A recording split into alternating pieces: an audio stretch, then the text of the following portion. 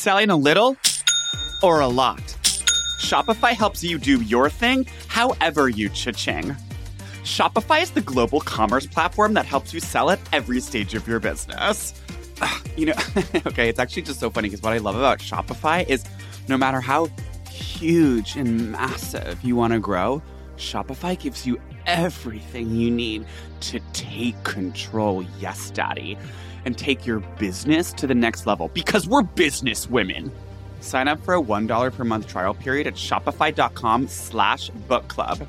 That's shopify.com/book club, all lowercase. Shopify.com/book club. When you buy Kroger brand products, you feel like you're winning. That's because they offer proven quality at lower than low prices. In fact, we guarantee that you and your family will love how Kroger brand products taste, or you get your money back. So next time you're shopping for the family, look for delicious Kroger brand products, because they'll make you all feel like you're winning. Shop now, in-store, or online. Kroger, fresh for everyone. Okay, round two. Name something that's not boring. A laundry? Ooh, a book club. Computer solitaire, huh? Ah, sorry, we were looking for Chumba Casino. That's right, ChumbaCasino.com has over 100 casino-style games. Join today and play for free for your chance to redeem some serious prizes. ChumbaCasino.com. No purchase necessary. Void where prohibited by law. 18+ terms and conditions apply. See website for details. This is a HeadGum podcast. Who's that knocking at the door? It's all your friends, you filthy whore. Your husband's gone and we've got books and a bottle of wine to kill. It's Hollywood. It's books. It's gossip. I'm shook. It's memoirs. It's martinis. It's Studio 54. It's Celebrity Book Club. Come read it while it's hot. Celebrity Book Club. Tell your secrets, we won't talk. Celebrity Book Club. No boys are allowed. Celebrity Book Club. Say it loud and proud. Celebrity Book Club. Buzz me in, I brought the Cuervo. What up? This is Chef Lily Murata. And this is sous chef Stephen Phillips Horst. And this is Celebrity Book Club. Hey, best friend. Hey, best friend. I am very excited to talk about this week's book, which is none other than Momofuku, inventor, restaurateur, god of food. Chef, god of food, TV personality. Podcast personality. Reinvented the Bosom. 10:30 p.m. dining vibes. Invented standing in line in 2008 for ramen. Literally, which is what New York is now all about. We are talking about the hot new book, Eat a Peach. The memoir by David Chang. As I was reading this, I was just being like, there's such a Joe Rogan energy to every single chef. Oh my God, yeah. It's so... Every single chef thinks that he invented everything that he's ever done. Like, anytime he has an idea, he's just like, and then my fucking mind exploded. First line is always just like, so you want to open up a fucking restaurant? Don't. Yeah. Okay? Don't. Take my fucking advice and don't. Okay? Because cooking, it's for the misfits. It's for the convicts. It's for the alcoholics. And I'm like, so everyone's an ex-con in every kitchen? No, I mean, obviously there's like seedy characters, but it's like chefs have this psychotic megalomania that I guess like it forces you, or I guess that you have to have. You honestly have to have unless you're almost, you would be known for not being like a crazy egomaniac, and they would write about it and they'd be like, something in his Danish kitchen was different. You know, that's why people say, don't ever date a chef. Well, also don't ever date a chef because they make shitty food when they get home because they're tired of making amazing food. Kind of like how you're a maid, but then you get home and you're like, right, I'm not cleaning I don't want that. to clean. Right. And it's funny that you brought up that because I feel like so much of what David Chang did with his food was like, I want to make food for the cooks getting off work. Yeah. And that's kind of how the Bosom came about. Yeah. Okay, I'm already hungry talking about this book.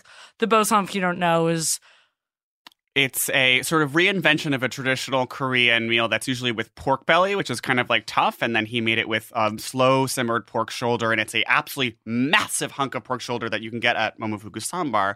They bring it out. You have to order it 24 hours in advance. And the seatings are only at like non-dining hours. It's like 5:30 or 10:30. It's so like fucking badass. So New York, it's just like, yeah, no, you're not gonna fucking get your bosom at 8 p.m. on a Saturday night. But yeah, so you may be familiar with David Chang's Momofuku Empire of Restaurants. Obviously, the first was Noodle Bar, and then he opened Sambar, and then there was Ko, and then there was Mapash, then there was Nishi, then he has Las Vegas Restaurant City. He became, I think Sydney restaurant. A lot of chefs, celebrity chefs end up going the route of like doing the Vegas restaurant because it's like easy cash grab, and then they maybe do in LA or London or some other city with a lot of money, essentially.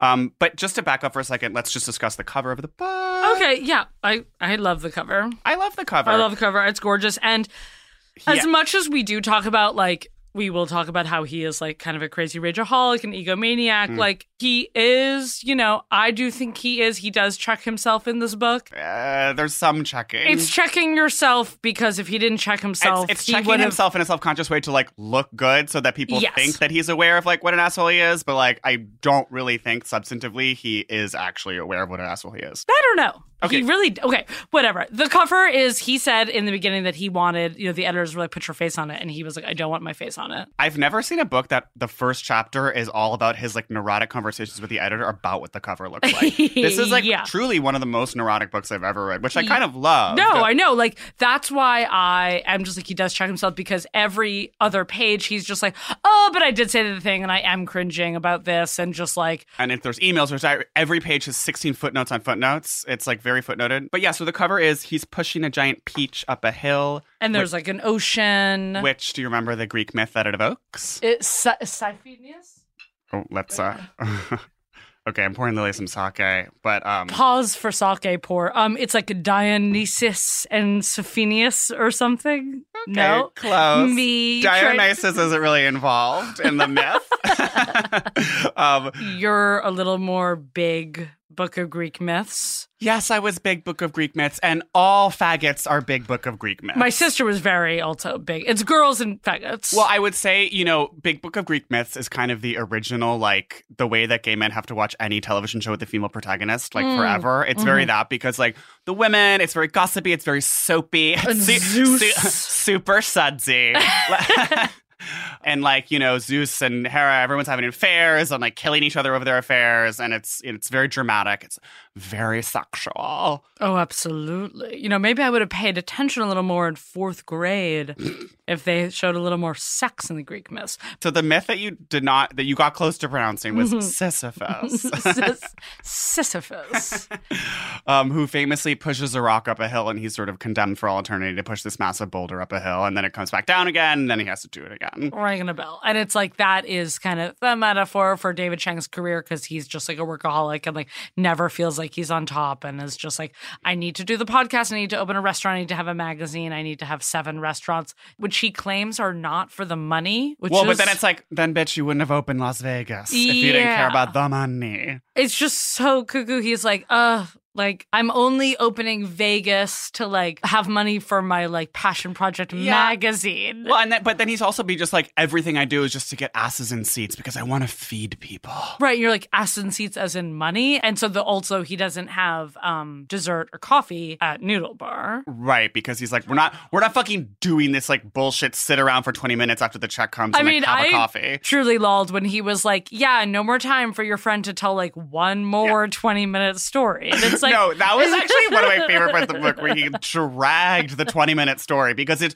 so like, you're starting a long ass story when the check comes, and it's like, wrap it up, bitch. Yeah, and people see and you're like, oh, please don't. Yeah, because I do think the thing about the 20-minute story is it's the friend who hasn't kind of spoken up throughout the dinner, I think. Oh, and they're kind of pushing it in at dessert, and they're like, okay, so funny thing at work on Thursday, and no, it's very the Simone, shall we say, the Simone of the friend group, the B-list girl who, like, after, like, not participating super hard, like, sees kind of a lull at the end, and she's like, this is my moment to tell this boring work story. Well, because also when everyone gets the dessert menu, it's always like, I don't know. Should we? I would share if you want to get the pistachio panna cotta. I would have if you okay. I would have a spoonful. And everyone's gun like, to my head. Okay, can we get 30 spoons? No, 30 spoons and one sorbet manna cotta, sorbet. tiny pistachio leaf. But let's go back a little. I want to go back to the sort of origins of the 2000s and kind of what the New York restaurant scene was like then. Specifically, what the New York restaurant scene was like vis-a-vis Asian food. Yes. Or talk about the first time you went to a Chang restaurant, whenever that was, and just. I think let's talk about prompt. kind of a little bit of the landscape of 2008 because honestly, embarrassingly enough, I've only been to his Vegas restaurant. That's really sad. So yeah, I can't believe I've never been to Noodle Bar. It's actually it's illegal. I don't know what's wrong with me. Yeah, I mean, you're diseased and you're poor and you should get that checked out. But I've been living in New York for about 36 years and I do remember. By the way, this book made me feel so not accomplished, just like David Chang, by 34, which is my age, he had already opened 6 restaurants. Yeah, but he was also just starting a podcast and so are we. I think we're really right on track. We're on the same level. We're right where we need to be, baby. No, it's the same thing. Yeah. So if only my dad had leveraged his golf equipment store, maybe I would have opened up my hoagery. Yeah, so just what you're referencing is the fact that David Chang was his dad owned a golf equipment store and he was a golf prodigy in Greater DC. Golf prodigy, which is... As a lesbian, you play golf. As a lesbian, I play golf, and my dad once took me to a driving range while my sister was doing something fucking girly shit. So, I ranged as a kid. My father was not a Joe Chang. He was not a Andre Agassi's father, you know. He wasn't whipping me on the driving range. And it's interesting because he was, in many ways, he was a kind of classic immigrant father. Yes. But he wasn't a drill sergeant. Well, you know why? It's because... I know why. Yes, queen. I think because, Alec Baldwin says this perfectly in 30 Rock, is saying, the first generation, they're an immigrant, they work at a factory. Then the next generation, they, do all they can to become a doctor and just go to school at night while working at the fast food place. Third generation, they become a snowboarder, podcast producer. Yep. That's exactly what happens. Yeah. So my grandfather, immigrant, my grandmother goes, your grandfather had Mad Hatter's disease. From working in the factories. The mercury, it's an actual thing. What? That's where the Alice in Wonderland thing, both my grandparents had Mad Hatter's disease because they worked in the hat factories in New York. And it's the mercury that they used for the pillbox hats for the fedoras. How do you think they stood up? Why is there mercury in a hat? I don't know, darling, but there was. Wait, so millinery is actually one of the most toxic professions? Yes. And so, and my mom was so it made him very angry. So Joe, my grandfather, I think, was the kind of the Joe Chang. My dad is the David Chang. Right. Your dad is the sort of striving professional, right? Yeah. No, I mean, that's very true. It's you have the working class parent who then, I think it's my grandmother worked literally in factories, making whatever, Did she get Mad Hatter's disease? She probably got something else. I think she had just 50s wife disease where she was overlooking abuse while cooking bad meals kind of vibes. A lot of canned vegetables. But she was did make whatever bombs in a factory for World War II or whatever. It was assembling rifles and then my mom was striving professional, climbing to the top of the corporate ladder. And then, of course, I am a layabout podcaster. But to sort of get back to circle back to 2000s New York. Back then, it was all about reservation. I would say Momofuku landscape was these, fancy things where it was fancy Italian. It's fancy French. But David Chang says there was no exclusive, basically Asian restaurants, which I don't believe. So yeah, this is one of my issues with him because he's always just people wouldn't pay a lot for Asian food. It's there's tons of very expensive. He was also saying that you could people only thought good food was paying $60 for a steak. It's like, no, people do appreciate. Like, it's called, like, St. Mark's. I feel like he was a little bit acting like St. Mark's didn't exist and, like, there wasn't izakayas where you can, like, get grilled. He acted like he invented St. Mark's. He also acted just like people weren't willing to pay more money. It's like, you and I were going to Changsho, the, like, fancy Chinese restaurant in Cambridge after, like, every school play, like, for years. Ugh, I miss Changsho. It's like liberal moms, like, love to pay, like, $30 for an entree, like, at a Chinese restaurant. I also think that he has kind of a weird blind spot when it's like Japanese. Well, he doesn't talk about it's like I think he's not talking about sushi, you know, because we're not talking about. But Japanese food is behind French cooking is the most like expensive, lauded like national culinary art like in the world. It's like the precision, the expertise, the technique, but I think the attention to French ingredients, like Japanese food. And like if you look at the 3-star Michelin restaurants in New York, the only one that's not French is Masa. It's like that is which is sushi. It's like people will pay $1 gazillion for sushi. For sushi. But I don't think he's talking about sushi. I think he's talking about Korean food. He's talking about Vietnamese food. He's more talking about, you know, how absolutely. Just like people, if, you know, I would say in 2004, if someone, that's the thing. It's like, if you were like, yeah, this like pho is like $27, people would be like, what the fuck? Like, I can go to Chinatown and get like pho for like $6.75. It's like this total hole in the wall. Like, why would I do that? Yes. I think he's totally right that there was, I think, a lack of upper middle price tier. Yes. We're talking like the 23. To the 23 price tier of like Asian food that was like respected as like hot restaurants because you had, well, but then, okay, but see, then it's like, this gets back to the landscape of the 2000s. Mufu came up in the age when Asian restaurants in New York were like Megu, Tao, Buddha Bar. Like basically it was a nightclub restaurant. Just full Sex in the City. Where you have a massive iced Buddha. Like these restaurants are so funny. And he did this thing that annoys me that's like, people are so fucking obsessed with the East Village narrative. And again, like, it's saying that, like, when I first went there, no one was there. It's like, there were syringes in the street. Right. Oh, you couldn't walk with a heroin addict, like, pushing you out of the way. It's like, you're acting like the East Village when you opened Momofuku was the same as Patti Smith's East Village. Patti Smith. I'm sorry. Was Patti Smith ever fucking like attacked? Like, no, she's carrying as well. Patti Smith. It's like everyone. If the word East Village, you know, it's just like they're just so horny for that narrative. That's like, oh, it was fucking boozers and sailors and losers, and everyone had knives.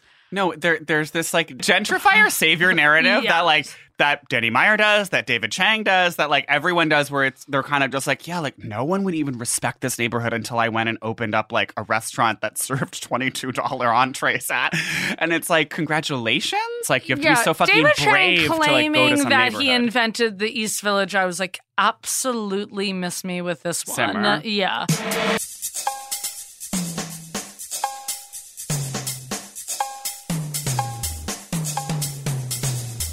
This episode is sponsored by ZocDoc.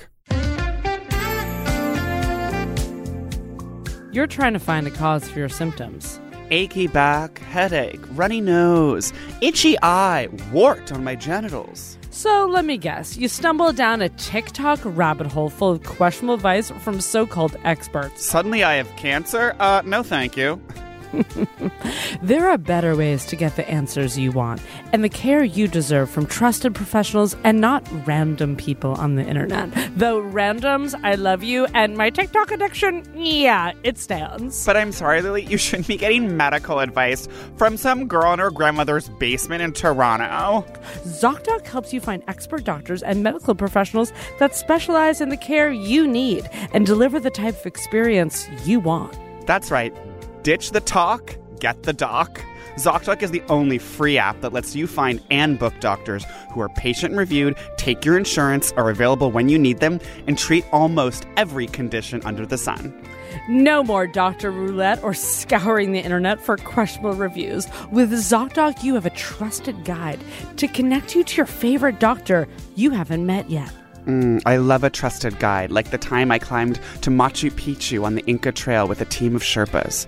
Millions of people use ZocDoc's free app to find and book a doctor in their neighborhood who is patient-reviewed and fits their needs and schedule just right. So find your Sherpa at ZocDoc.com. Go to ZocDoc.com/bookclub and download the ZocDoc app for free. Then find and book a top-rated doctor today. Slay. Many are available within 24 hours. That's ZocDoc.com/book club. ZocDoc.com/book club. Ditch the talk.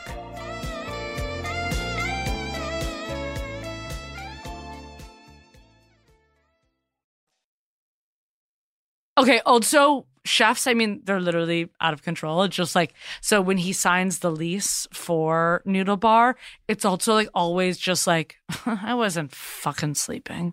Just like, please, my apartment, it was a futon covered in vomit. I unplugged the fridge. You know, these dramatic narratives. Yet, I mean, I believe it. Running a restaurant is really hard. No, it's really hard because you have to like work a lot. Like, and it's a lot. Not something I could really do. So this is also where we get to know his full rage problem, where he's like, I don't fucking even need servers.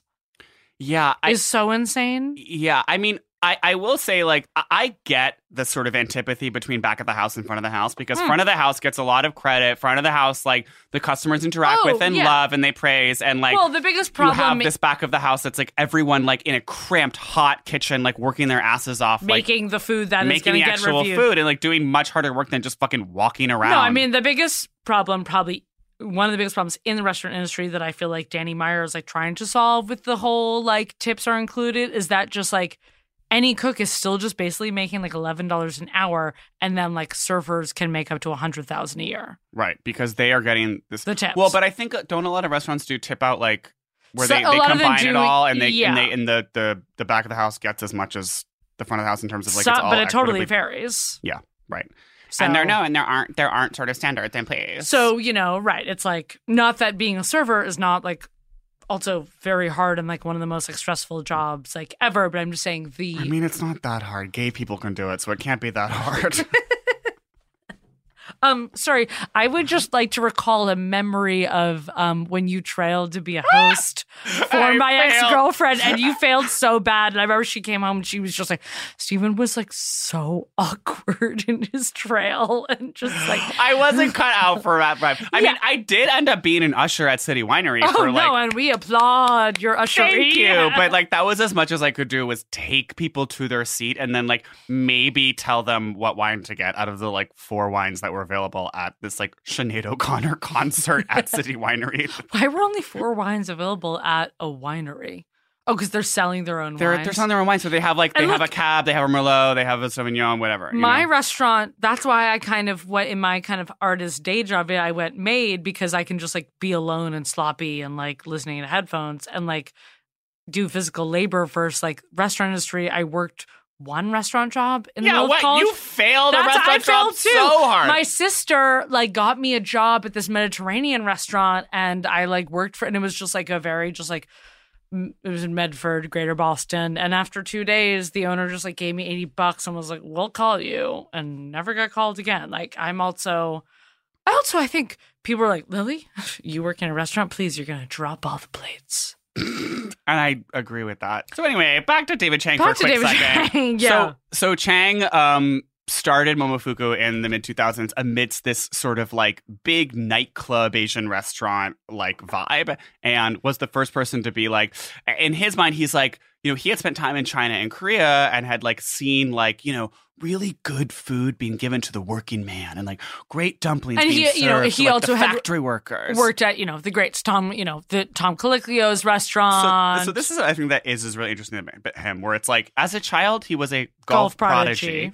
Oh, also he was raised like super crazy Christian. Which I think totally, he doesn't like, I feel like, as not to maybe offend his parents, I don't know what, but it's like, I just feel like that totally informs like his rage and insecurity. Yeah.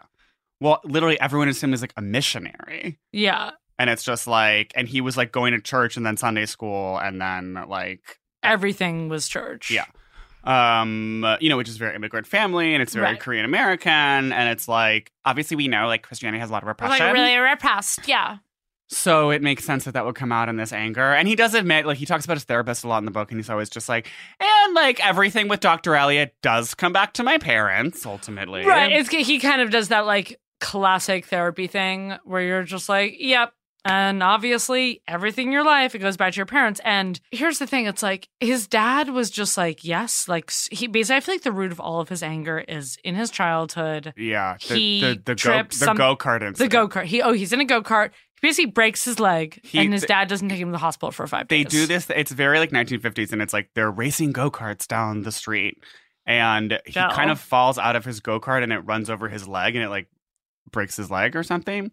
And he's like laid up on the couch for days, and the dad is just being very stern and just like, you're fine. Like, right, I'm not like, taking man up, like being so Sarah Palin and man up. And then at one point he takes him to an acupuncturist. Oh, like, so when and David Chang asks him like later on, he's like, literally all your friends were doctors, yet you took me to this like famous acupuncturist for like literally a broken leg. And then like when he finally gets an X-ray, they're like, yeah, like it's broken, like you need to set it, like it'll be better. And so obviously like everything in his life and the insane chip on his shoulder stems from his parents. From this broken leg and Christianity. But then his father becomes, who is the one who basically, that's why he can open Noodle Bar at 26, is gives because him the loan. His dad gives him the loan and raises money within like their entire community in like Richardson, Virginia or whatever, basically gives him $100,000. Yeah. Because his dad was like part of like, it seems like was almost part of a cabal, I want to say, like an actual like price fixing community of Korean golf store owners in different neighborhoods of Greater DC, where they each had a different territory and they like agreed to like charge a certain amount. Right, and then later on he finds out when I think he opens up Som or Co that his dad leverages the golf business again. So his dad was a huge supporter of his, like. But it's also classic. It's like his dad, he only found out his father's love because his father was leveraging his golf company. They could never say the words. I love you. This is crazy. His therapist doesn't tell him he is bipolar till very recently because he knew that if he told him that he was bipolar, he would like. This is also like giving him like, he's like, I'm such an obsessive, like he's like, I'd research my bipolarness like too much if I knew I was bipolar. I find him to be a little bit obsessed with his like own kooky girl narrative. Like in this way where he's like, and then it turns out I was like even crazier than that. I'm such a hypochondriac. I'm like so neurotic. I have to like drink to fall asleep, and I'm like super angry, and like no one likes me. But it's like, babe, I'm still just hearing me, and like one thing I will say that kind of bothered me about this book versus Anthony Bourdain's book, Kitchen Confidential, is. Which we'll do at some point. Which will have a separate episode. I mean, also, this book can't exist without Kitchen Confidential. It doesn't exist without Confidential. And Bourdain's a big character in this book, and we'll get to their relationship, which I think is beautiful. But, you know, in Bourdain's book, Chang, like, so basically right after he, like, can't be a golf prodigy anymore because he, like, gains a ton of weight and gets huge in high school, and then he, like, throws off his swing, and now he's, like, this big boy who can't play golf. He, like, goes to culinary school. And what I do find insane about his career is that he literally just goes from culinary school to working at Kraft under Tom Colicchio and then working at fucking Cafe Boulud, like, one of the, like, most, like, high-level, expensive, like, fancy restaurants in the city. It's like, wait, where was your, like, toiling up the ladder? Here's the thing I feel like about, like, being a chef is, like, I think you can, like, if you're just, like, I come in and you're like, I want to be a little bitch. Yeah. And then you do be a little bitch. Bitch. Yeah. And then they're just like, okay, why don't you scrub this for 7 hours? And then you work your way up. He talks about the guy who went to Astance in Paris and like showed up every day for 4 months with his knives being like, I want to work. And they were like, no. And then after 4 months, they were like, fine. And now he like has his own Michelin restaurant. So there you go. And that's why it's like, I mean, to roast this narrative, but you do have to be psycho. You have to be psycho and desperate. Yeah. And you have to be like, yes. I mean, as he says in the end, in his like epilogue of 33 reasons, like to become a chef or whatever, it's like, you have to like not care about a clock. You can't like want to hang out with friends. You can't have a life. Like, You're never going on Friday again, bitch. Sorry. It's a very, I feel like the mentality when I sold Christmas trees that they were trying to put on me, just being like, you're not going to fucking have a life. Like, this job isn't for everyone. Like, we eat, sleep trees. And it's like, at least with being a chef, you're like, you have a drive to do it. But well, I was also like, creating something. You're creating something like gorgeous. I was like, you weren't really creating like new trees. I was like, I'm just trying I'm to so fucking proud of this tree. Right. It's like, yes, if you're doing like a gorgeous scallop crudo, absolutely. Were you ever proud of any of your Christmas tree sales when you worked at that Soho Christmas tree stand? I was. Well, I also decorated wreaths that then I would decorate a wreath. They would sell for what, $120? Oh, wait, so you actually had a huge creative outlet. Yeah. Well, I started as a wreath decorator and then they saw something in me and they moved me to sales. I think they saw that I was lesbian. And because all the tree salesmen were just Russian men and they put all like the girls and like one gay guy in like the wreath decorating tent. And we just like put cones on shit and then they like sell it for like $200. This is, I'll name drop it, Soho Christmas Trees. And it was run by the most insane David Chang guy. And he, like, I cried many times. He would scream at me. You would scream about your mise en place for because your tree? they worked on this whole crazy thing. It was like a good cop, bad cop where their prices were like tiered and it was kind of all opinionated. So I would give a price and I'd be like, oh, this tree is like $320, and someone would just be like, that's insane, and I'd be like, well, let's go see what the guy at the trailer says. Oh, and then he would be like, how about this? I'll give it to you for $280 and I'll throw in the wreath for only $10. And then he would ream me out and like scream at me. In front of the people. And so then they would feel so bad that they would buy the tree. Yes. Then they buy the tree. Then they like give me $20. Is psycho. And then I'm like 24. I'm Wow. just like, this is one of my like first jobs in New York. I'm like crying. Just like it's like 20 degrees. You using the like their sympathy. Yes, using the sympathy, and it's like these Soho people just being like, this is so fucking awkward. Like all I want is a Christmas tree, and now I'm like wrapped in this like insane emotional saga, and yet it worked. It worked. Anyway, I feel like just to bring it back. No, to let's Chang bring for a it second, back to Chang. I had a sort of like comparison that I wanted to make to the Bourdain book, and the way that Bourdain sort of talks about the restaurant industry is that I do think, as much as David Chang tries to acknowledge his rageaholism and like say that he's like can be an asshole or whatever, I do not think that he really like elevates the people in his book who are the dishwashers and are the line cooks and are the like the servers and like everyone else in the restaurant industry. He is very much like taken with like, chef culture. And I think like, and like with like big male, like badass chef culture, and Bourdain like is as well. But Bourdain's book is all about the people of the kitchen. And he's always just being like, yeah, man, like me and the fucking Ecuadorians and the Puerto Ricans, like we get together and we like slap each other's ass. We go out for drinks afterwards and like we fuck each other's wives. And like there's this like celebration of the kind of like all of the undersung people. Well, I will say, I think why that's true is because like why I think Bourdain is also such an amazing like writer and became this figure is because like Bourdain was like never actually an amazing chef. Yeah. He like Bourdain, and Chang says this, like is heartline cook. And that's why he is never, like he never worked at a Michelin star restaurant. He never worked at it's like he worked at Le Halles, which is just like a fide-eye. His main thing was just like this fide-eye French restaurant. That was like so steak frites for business guys at 10 p.m. Right, just like fire it up and send it out. Worked in all these P-Town, whatever. And it's like he became famous because of Kitchen Confidential because he was like, this is the heart of the restaurant. And I think that's just like why he is wise. And it's like Chang is a visionary, but he only cares about the James Beard Awards. He cares about the Michelin stars. He is an elitist who like is obsessed with this world. Well, he does. I mean, he does love his team. He loves his team at the award show. He loves his team at certain moments when he says, I took my whole team out for drinks. But he obviously doesn't love his team every day. Yeah. Or you would hear more about the team. Yeah, you don't hear about a single fucking line cook or dishwasher.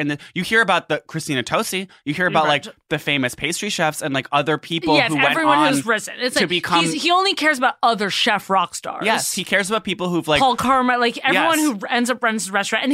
But he does love the narrative of just like she showed up. It's like him. She showed up as an intern. It's and like now so, she's the CEO. But right, he's you know never what it is? just like it's very Mark Cuban. Like he's very just like every time on Shark Tank, then someone says, "I sold every last like tchotchke that I had to make $300 to start my business, and like we invested every penny right back into the business." And Mark Cuban is just like, "You are the American dream." It's like, that's David Chang, where he's just like, he likes people who like fucking work so hard and show up at 4 a.m. Right. It's like his whole thing is that when someone comes in, like one person like asked like, when do we get off or something like that? And he like reams them out. A Nazi. And this is also when he thinks, this is past his point, when he thinks he's like overcome because he goes through this crazy executive training and he thinks he's overcome the rage. And then it comes back, and he's always like, at the end of it, he was like, and I was not proud of it. I was not happy about that. Mm-hmm. And it's like, maybe someone needs to yell at you. And he like is so proud of himself because the sort of liberal addendum to the book. No, where he's like, and George Floyd was murdered, and so I've published this book 4 months after that. And you're like... And he's just like, and I've realized that there's a lot going on in the world and there's a lot of work to do. And I want to be a part of that change. And in this Kamala Biden administration... And he talks about going to the state dinner at the Obamas and how Jill Biden... Oh, wait. I did. That was the most like RBG pilled insane thing where he gets sat next to... Ruth Bader Ginsburg. And he's like, I don't know like what to call like... a Supreme Court justice? So I was like... Justice Ginsburg. Justice Ginsburg, and he goes, and then footnote. None other than Dr. Jill Biden said, "It's Madame Justice to you," and it's like, can the moms actually though like calm down for the absolute 2 insane seconds? Matto-pilled mom energy where it's like, okay, so Dr. Jill Biden for the past 14 years has just been correcting people about middle-aged women's titles. Which is, I feel like I don't know if Jill Biden is a TERF, but like it is very. It's so TERF. I mean, she has bangs. Yeah, she has the TERF bangs, and it's so like Jill Biden would like misgender someone, but would actually just be like, it's Madame. So I lulled at that. It also made me think, have you ever seen the episode of No Reservations where... No Reservations. No Reservations. Where Bourdain and Obama get no. I mean, to me, Tsingtaos. Here's the thing about Bourdain. That episode to me is everything I hate about the moment we live in. Like, that is... Bourdain, I think, is an amazing guy, and yet to me, he became... what I hate about I will say it, and I've said it before, the pandemic of earnestness in our society, the true pandemic, which is just like lionizing these just like cool dads in Zegna jackets, just like having it's a Xenia. Emilia Xenia. having fucking street food because they're not afraid to come down and eat with real fucking people, man. It's actually, this book is a little bit why it's so opposite from Bourdain is because like Bourdain's not invited to those fucking chef conferences. He's not with the chef David of Noma. Chang is like not having sex. Oh, there's zero sex in this book. Well, he mentions dating girls and not working out, and then he meets his wife, and they're like married. Well, and then you know what I realized again, like the Christianity, I think that he's maybe just more prude and won't talk about it. No. I think there was sex, and I'm not saying I don't think he's a virgin until he meets his wife. Oh, no. That's not what I'm saying at all, but I'm just saying I think even by his time in the Momofuku landscape, I think he was like fucking girls, but like I really think he was much more like cooking till 2, going out, getting wasted, and like going home and passing out and ordering a pizza. Like he was like getting in relationships, and then I think he was like screwing them up. But it was less like, I got a blowjob in the walk-in from the waitress. Yeah, no, there's no blowjobs in the walk-in. Whereas the Bourdain book is like every other second, he's just like, and the fucking bride is there on her wedding night, and I see my sous chef railing her behind the low boy. Like, it's like, okay. Oh, wait, this is what's so insane. And again, it like back to his ego. When he talks about courting his wife, Grace, he's like, we met at a barbecue and we had our courtship. And he's like, we're hanging out at my apartment. He's like, and then like my other chef friend comes over and she comes over with our other mutual friend who's actually like a really famous porn star. And so he's like, yeah, so they came over and just like we just like started like riffing and she didn't like blink an eye and she like totally liked my friends. And then we watched BoJack and like Orsa and I was like, ew, I was like cringing. I was like, I threw the book. I was like, oh, straight people actually stop for 2 seconds. I actually threw up in my mouth. I was just like, I'm sorry. You were impressed by a chick because she could hang with your fucking hang with badass friend and like this fucking porn star and then watch BoJack Horseman. Like, what fucking chick can do that? It was like, this is like something about Mary disease where it's like, you don't actually like, where a guy just thinks like a girl's guy, but it's like I guess the 2020 version of something about Mary where it's like, you think that a fucking guy's girl is like someone who can watch BoJack Horseman. Right. It's like not about her watching football. It's not this like 80s girl who's like, will watch football. It's like, she's watching BoJack, which my Spanish teacher, who was like a white guy Spanish teacher, who like married this Brazilian girl, and he was like, so we went for a fucking hike in the Grand Canyon, and he was like, the night before I was gonna propose, I took her, this is so David Chang, to an Allman Brothers concert, and I needed to make sure that she could fucking rock out at the Allman Brothers concert. And this is also him telling his students about his like weekend getting engaged. Okay. Like we're all supposed to applaud it. And then he fucking did propose on the Grand Canyon day after she loved the Allman Brothers concert. Can I say what this is though? This is straight people like don't know each other. Oh, well, yeah, that defines, that's why straight people, like, marriages last for a long time. No, they last forever because they're like literally a straight guy and a straight girl, like, they don't know anything about each other. They just need one thing. They need for one common interest. And they're like, cool, we both like this one. We both like Bon Iver. We're going to date for 35 years. It's like, what? Like, there's nothing in common. They like do not speak the same language. It's like, but that's almost probably why like straight people stay together longer than like, gay people, because like gay people want to fucking talk about everything and process everything, and we need to like. Well, as you know, lesbians stay together forever. Yeah, You've never been in a relationship shorter than 11 years. Okay. I want to talk about Nishi for a second. Yes, which I've never been. Okay. And it's now closed, so you'll never go. And I'll never go. And, you know, as we know, I'm Italian. Right. And reading it, of course, I was like, I feel like that was the thing. I was so mad that I've never been. And the whole book talks about how he got the worst reviews for it. Yeah.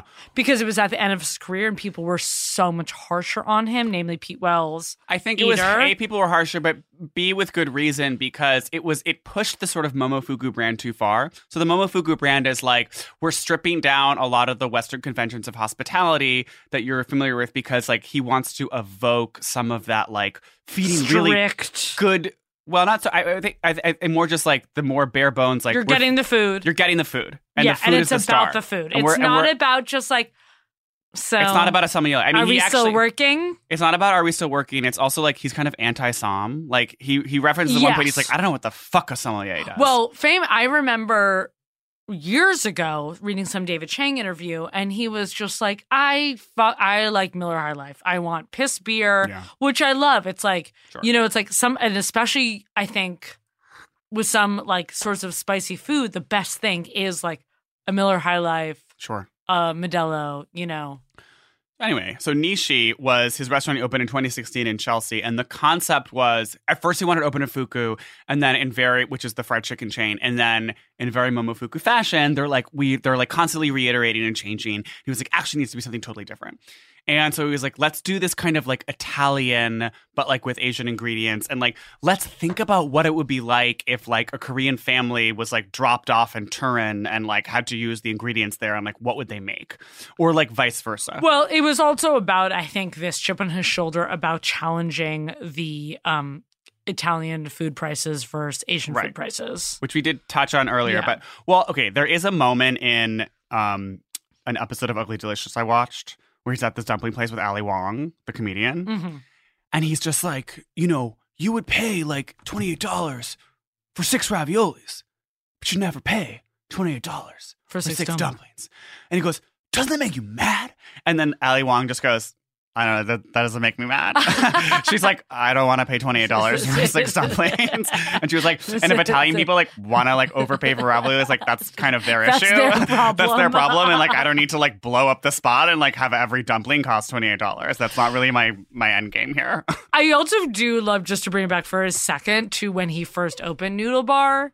And he thought that he had to do dumplings but he didn't have time for it. And he just scrapped it. And I thought that was just like cool that he was like, I'm actually don't need to like do this like labor intensive dumpling service. Let's just scrap the dumplings, which I just thought as a business person, from a business standpoint, as a person of business experience. Yeah, super business experience. I was like, that's super cool because it's like, I feel like it is so white person to be like coming to an Asian restaurant and they're like looking at the menu and they're like, where are the dumplings? The dumplings are like, I'm kind of like into eating all the dumplings. Well, and I think that this is a real strength of David Chang and what he did to food is to like, kind of changing expectations of diners, because when you go into a French restaurant, when you go into a Japanese restaurant, when you go into a Chinese restaurant, you have an expectation of a certain kind of food and what's going to be there. What you want to eat. And I think he sort of changed people's expectations and opened their minds to being like, I don't necessarily have like a rubric for what I think this restaurant's going to give me, and I'm open to it, and like the flavors can be louder and like, or they can be more delicate, and I won't necessarily like be upset at like what I'm getting.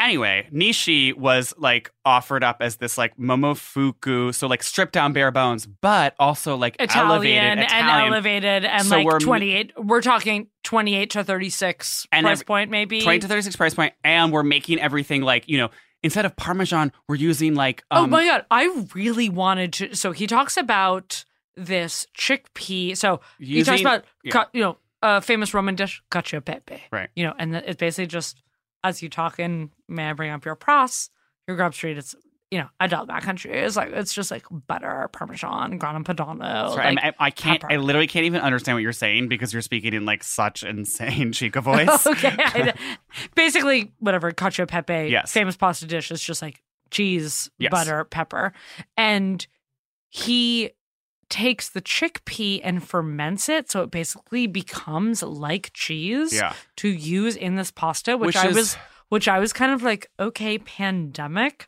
winter goals, I like want to ferment well chickpeas. It's very molecular gastronomy, and he looks up to the guy from El Bulli, which is like famous for its molecular gastronomy, like the Spanish we haven't restaurant. even talked about the Noma. We need to talk about Noma because he also fucking drags well let me just get back to Nishi. Yeah, so we'll finish Nishi and then get to the pebbles. Here's my point. I went to Nishi in one of the first 2 weeks that it opened. Here's Steven's point. He's been to a lot of expensive restaurants. I go to a restaurant. I went with my brother and his girlfriend at the time because at the time it was walk up only, and we just like happened to get a table. Mm-hmm. And it was insanely packed. The tables were like the thinnest like dowels you've ever seen. The seats were like these backless tiny wooden cubes that literally Kate Moss would not have fit on. Like it was the most uncomfortable. Okay, so it in the book. No. So all the reviews that said it was a very uncomfortable experience were dead right because it was very uncomfortable to sit.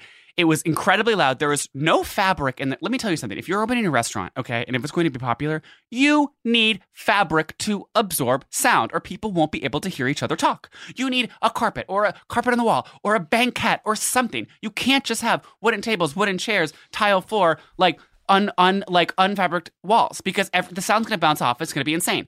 I could not hear people talk. It was so crowded. It took 3 hours to get the dish. And the thing is, so the dish was like elevated, like expensive, sexy food. It was very cool. Yeah.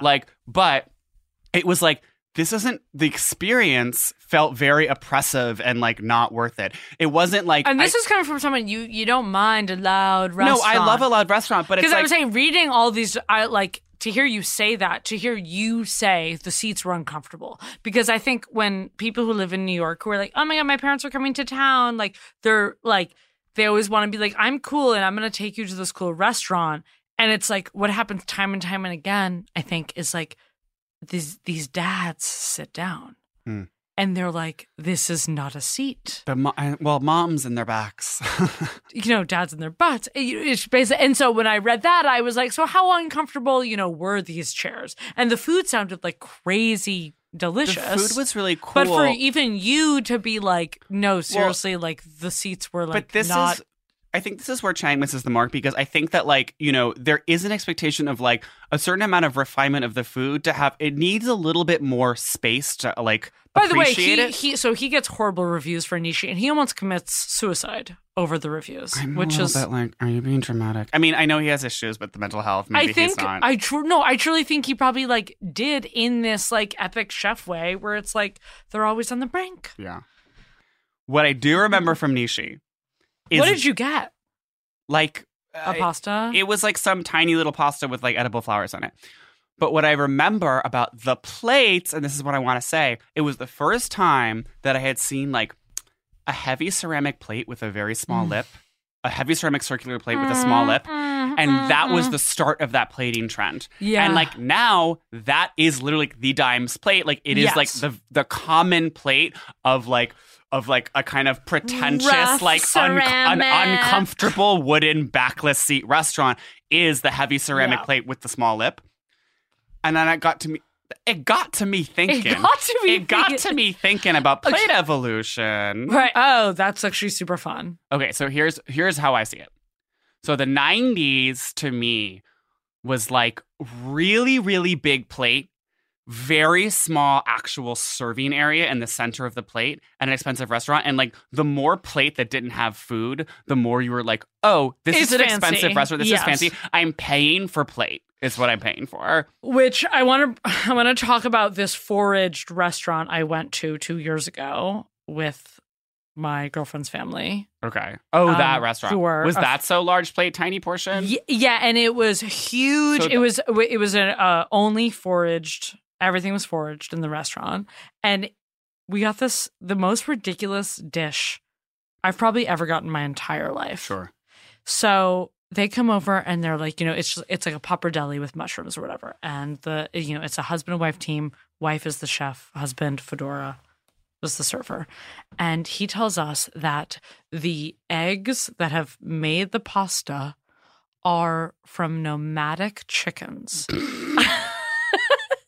And they took basically the chickens on a road trip so that the chickens would get different they would eat in different places, you know, New Hampshire, Vermont, Maine. And it's like, okay, so the New Hampshire grass is so different. So it's actually, the ironically, it's actually grassier. And it's just like, okay, so now like you're making these chickens so fucking nauseous. You've burned how much fuel? Can we talk about that climate change? The chickens in the back of this truck just like, girl, where are we going now? Yes. Can I lay my eggs and get it over with? So these chickens have gone to fucking 4 states, eating different grains across like the tri-state. And we end up, and it was with this gorgeous pasta that was absolutely gorgeous, but the plate was massive and then little indent with the pasta in it. So we're just getting so much surface. Yeah. Little indent. You're paying for surface area. Yeah. And then this pasta, and it's just like the amount that the chickens ate from 5 different states. Could you taste it? Could you taste the Vermont dirt? I truly could not taste the Vermont dirt, and now I'm not a dirt som. No, you're not, and you need to work on your palate. Yeah. I will say Nordic cuisine is... I just feel like those people, they wanted to be Nordic, they wanted to be Pebble. Yeah. The pebblery is out of control. And sometimes you have to make up your foraging system, so they were like, fuck, let's drive chickens around for a week. Well, right, because it's like at Noma or whatever, they're like, okay, like we found some random farmer who like feeds his chicken like only this like whatever type of wheatgrass and like blah, blah, blah. Yeah. And it's like, we're just kind of pulling shit out of our ass at this point in the tri-state. We're just like, no, actually, I took the chicken to Montreal. Really, it's like Montreal-based grain. I went and to... then they told us at this restaurant, it was so crazy because we were like, oh, like, do you guys like forage in New York? And then they got like so crazy and offended. And we're just like, we would never forage in New York. It's because, like, aren't you supposed to be local? Right, because the chemicals. And so now you're this like fucking outsourced forager. Oh, and now he thinks you're like a Dow chemical lobbyist. Right, for, like, but then they gave us a honeycomb for dessert. That was sourced in New York. That was sourced from a block away. So I'm just like, well, the bees. The bees are different. Calling it collapse. Thank you. Celebrity Book Club. Segment menu. There we go. There we go. So the segment menu is prefix, and there's a what does she wear, what does she eat, and how does she live? And it'll be 35. And if you want an additional wine, tasting, that's an additional $37. Sorry, I actually misspoke. It's $235, and then add truffles, it's $70. Additional $70, so it's $295. Okay, so let's do How Does He Live? So how does he live? So I watched whatever in the first episode. Did you of see his Ugly house in Delicious. Ugly Delicious? Yeah, it is kind of cool. It's very big drawer wood paneled. Like walnut. It's walnut, light walnut, half open, I would say. Like there's an island, but it's not, half of it is closed. It's like you can walk up to the island, but it's not like massive open kitchen. But then the living room is just kind of like so big sectional. It's like comfort, Well, what's funny is that so during his whole opening Momofuku era when he's becoming a chef, like I was his gonna say, style, it's like nasty. It's Yeah. nasty. It's very mattress on the floor. It's very the style Straight that guy like meme, like but like that girls on Twitter pretend that they don't like, but they're actually obsessed with of just like guys who have a mattress on the floor and like are alcoholic fuckboys. Right, And, and he talks about like how he fully like unplugged the fridge and it was just like nasty and nothing's on the walls and it's pizza boxes. And So now, I think I guess, now like, that he's super- married, I feel like he has this rug that I saw. There was a New York Times article about that's called The Rug. That's like this Amazon don't rug. you think that his wife owns the jacket? Oh, his wife owns the jacket. This- The jacket is this jacket I got for my sister for Christmas. But it's the jacket that like I saw a TikTok about Tribeca Wives and literally this girl was like, you need the jacket. And it's this like loose kind of like boxy, flappy, pockety, like down, like puffy jacket. Well, and my sister says she gets like nods from people who have the jacket when she Stop. sees her in the Other jacket. jacketers Yeah. literally like give each other the Yeah, nod and of there's recognition. like this jacket sisterhood of being like wink the jacket, but she also is just like I mean, it's the most Alison Roman culture thing of just being she's like the jacket, the stew, rug. the rug, the Well, apartment. And in the rug article, it was like before there was the jacket, there was the rug. Anyway, so I feel like his house, it's like No, they have the rug. I mean, that's what I mean. I think that they're very just kind of like bland neutrals Well, it's like, bland this like way that elevated wayfare. I will say like when I've like cleaned, I feel like they live in like randomly like a Flatiron 7th Ave, 6th Ave, 17th place. Yeah. And unless he still lives in the East Village, and I've seen the homes there. It's very just like they're so close to Bed Bath & Beyond. Yeah. The home takes on a BB&B BB&B where it's like the organization is so B&B. There are bins. So it's bins, it's method spray, Yeah. it's It's not as nice as it should be.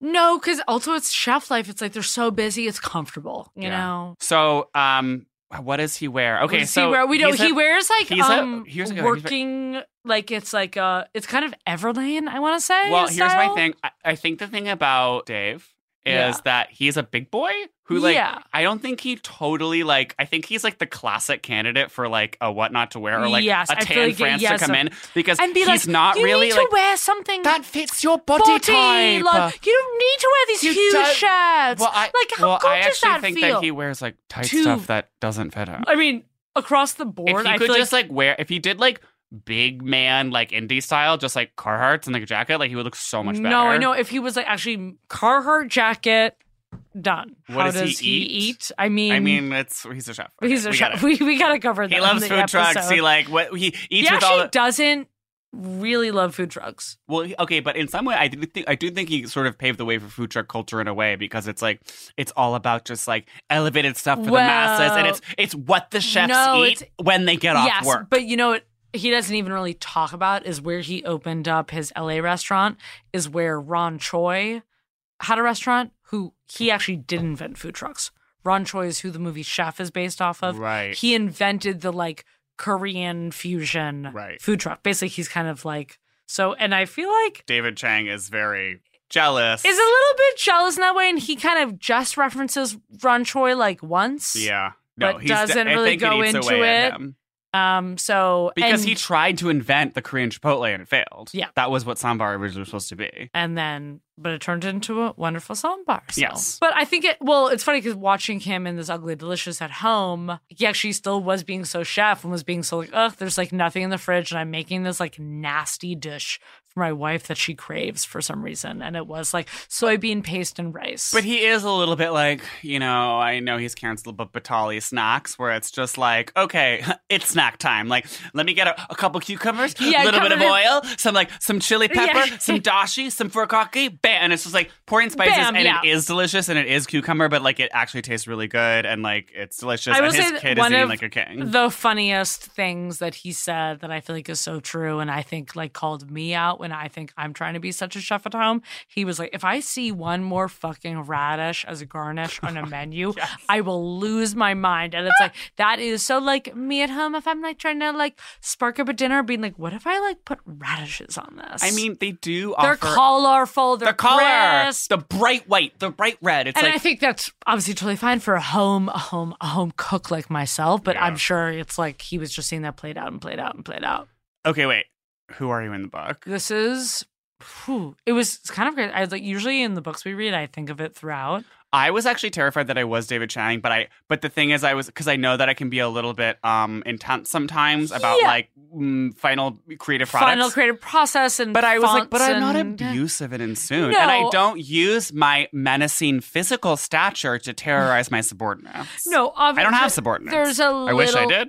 There's a little bit, sure, like your sharp tongue, it comes out in such a different way. Thank which you. is almost harsher. I think David Chang has this full baby tantrum when he freaks out, and you're a little more will just like say something like super sharp and cutting. And And more of an then- Oscar Wilde, if you Yes, will. exactly. And then maybe like, why the fuck isn't it like this how I want it?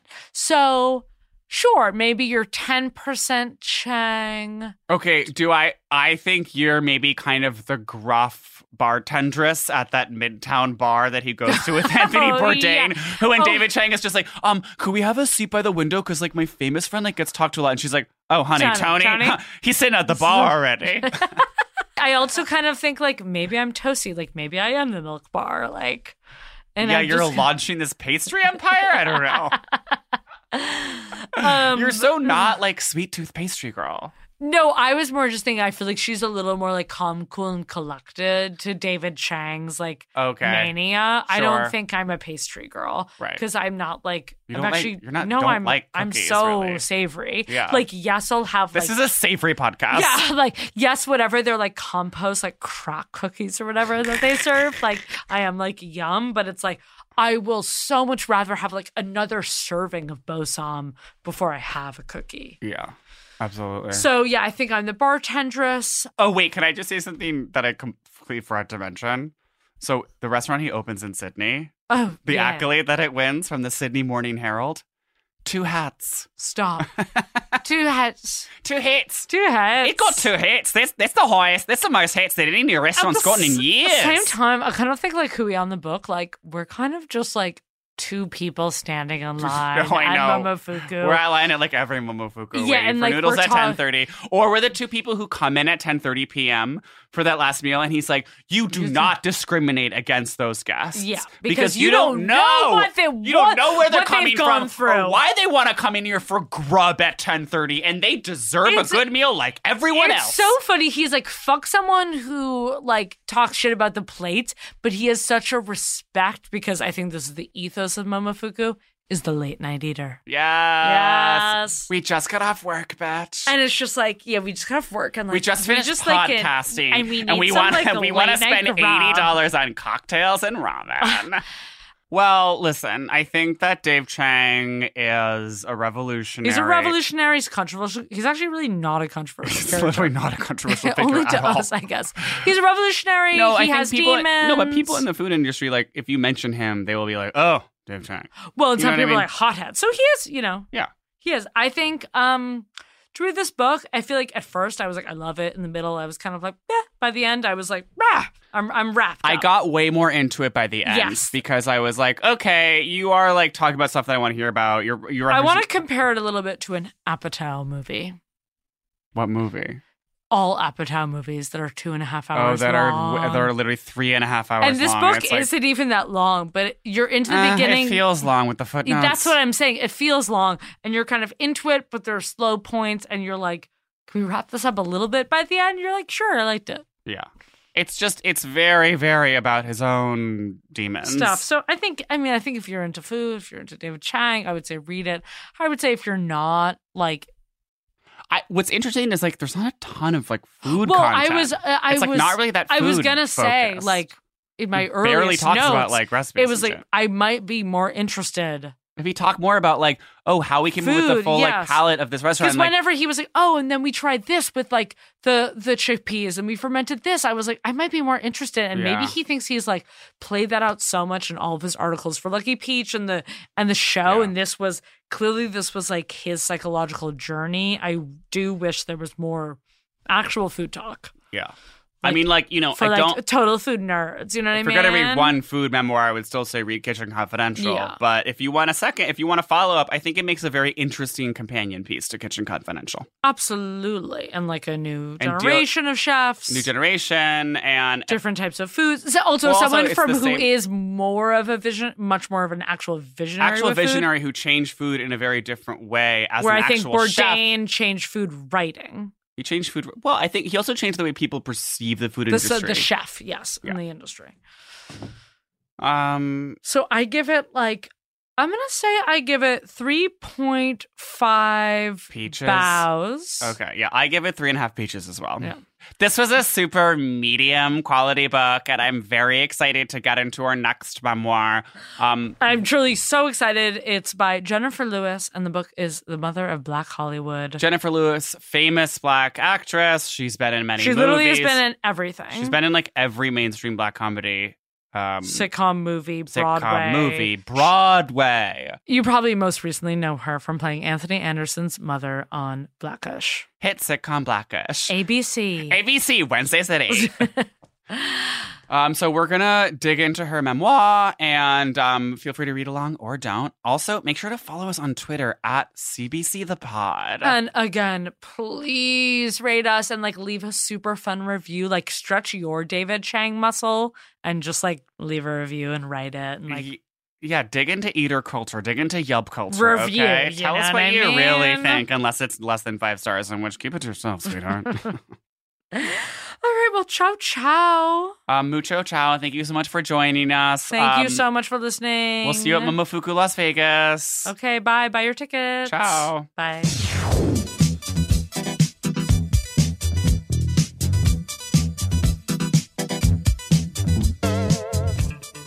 Celebrity Book Club is presented by Prologue Projects and HeadGum. The show is produced by Meg Murnane. She's like literally fucking awesome. With editorial support from Andrew Parsons and Leah Nafok, who's actually the best in the biz. Like, actually go get beers with this guy if you know what's good for you. Engineering by Ferris Monchi, my dog. Original theme song by Stephen Phillips' horse, Genius. Artwork by Teddy Blanks at Chips NY, another god. Follow us on Twitter at CBC The Pod. Subscribe on your favorite fucking app, you loser. Leave us a review. Don't forget to tell your friends about us.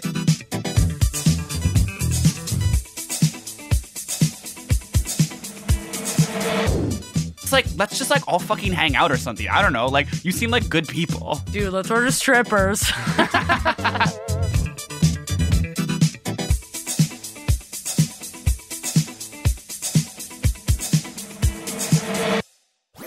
That was a HeadGum podcast.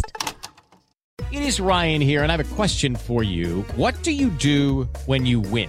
Like, are you a fist pumper, a woohooer, a hand clapper, a high fiver? I kind of like the high five, but if you want to hone in on those winning moves, check out Chumba Casino. At ChumbaCasino.com, choose from hundreds of social casino-style games for your chance to redeem serious cash prizes. There are new game releases weekly, plus free daily bonuses. So don't wait. Start having the most fun ever at ChumbaCasino.com. No purchase necessary. VGW. Void where prohibited by law. See terms and conditions. 18+. We went from normal life, healthy child to acute lymphoblastic leukemia, or B-cell ALL. The St. Jude team came up to get CJ via ambulance. Shortly after that, I noticed a rainbow. It meant that there was hope. We were driving into hope. To have hope is to have your child healthy, and we have that because of St. Jude. You can help kids fight childhood cancer.